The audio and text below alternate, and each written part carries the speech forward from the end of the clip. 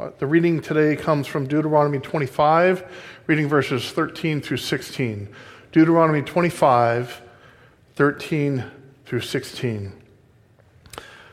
You shall not have in your bag differing weights, a heavy and a light. You shall not have in your house differing measures, a large and a small. You shall have a perfect and just weight, a perfect and just measure, that your days may be lengthened in the land which the Lord your God is giving to you. For all who do such things, all who behave unrighteously, are an abomination to the Lord your God. Please be seated.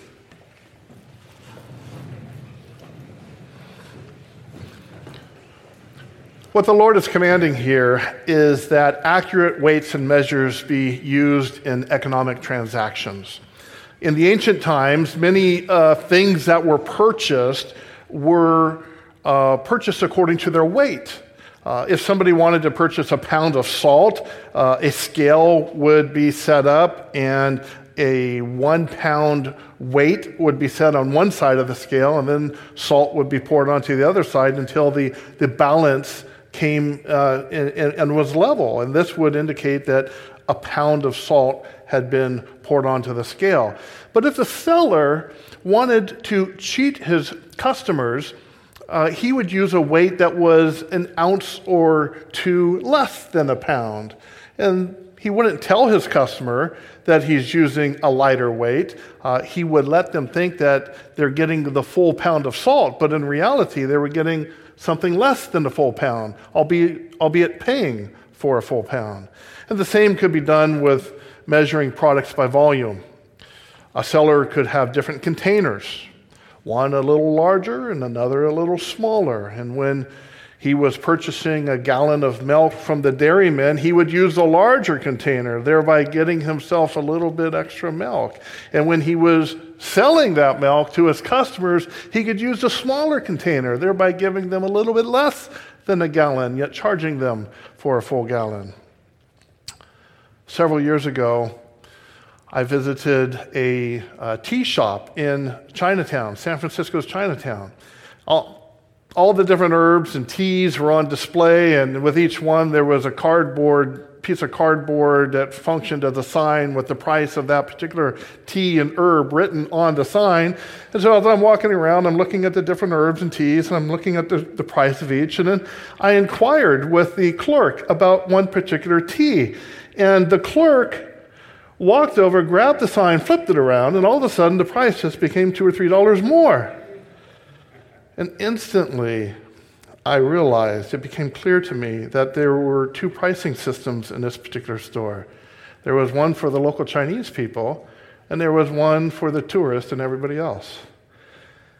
This is what our reading of God's law is prohibiting.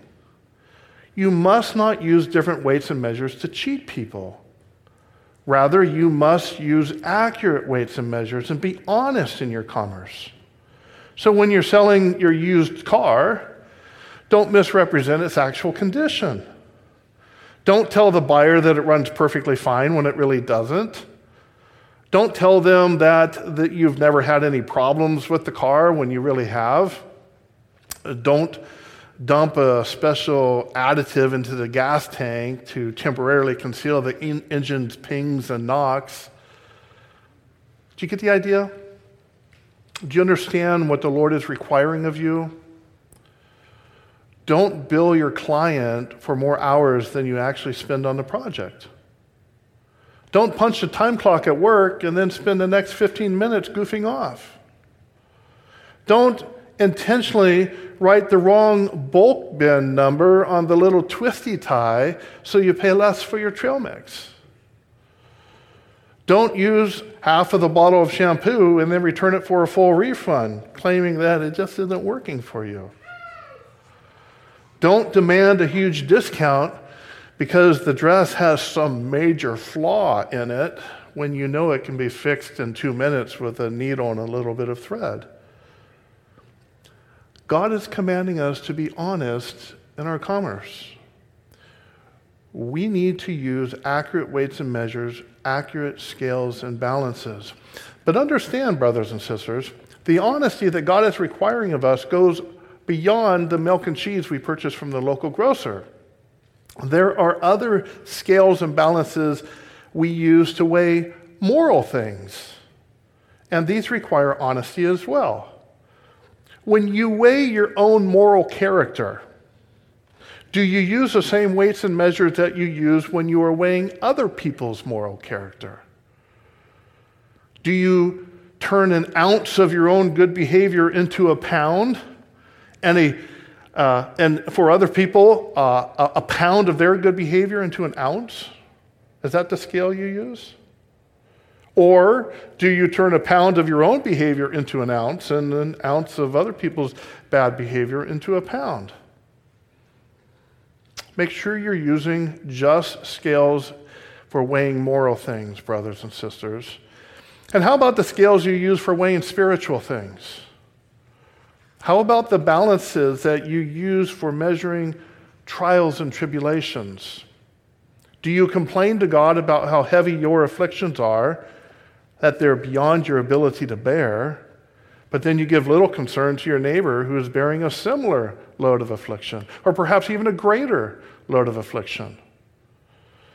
Do you question God's kindness because you look around at other people's lives and you think they have it so good, and you look at your own life and you think you have it so bad? Make sure you're using just scales for weighing spiritual things, brothers and sisters. The Lord demands that we use honest weights and measures.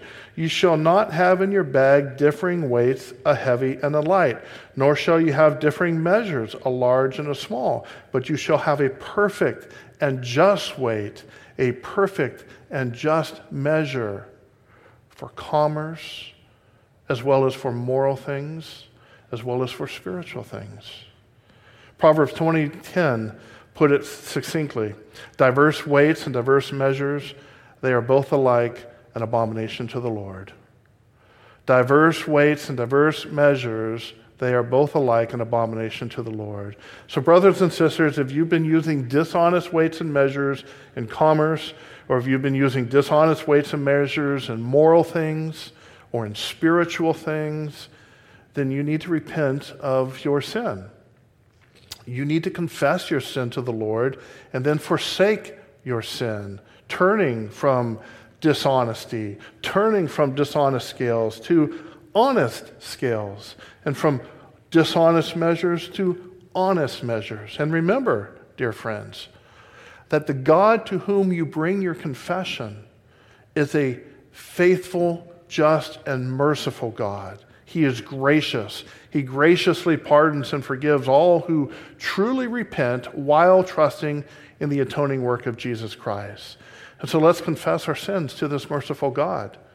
Let's bring our confessions to Him in a time of silent prayer, and then after a suitable time of silence, I'll lead us in a corporate prayer of confession as well.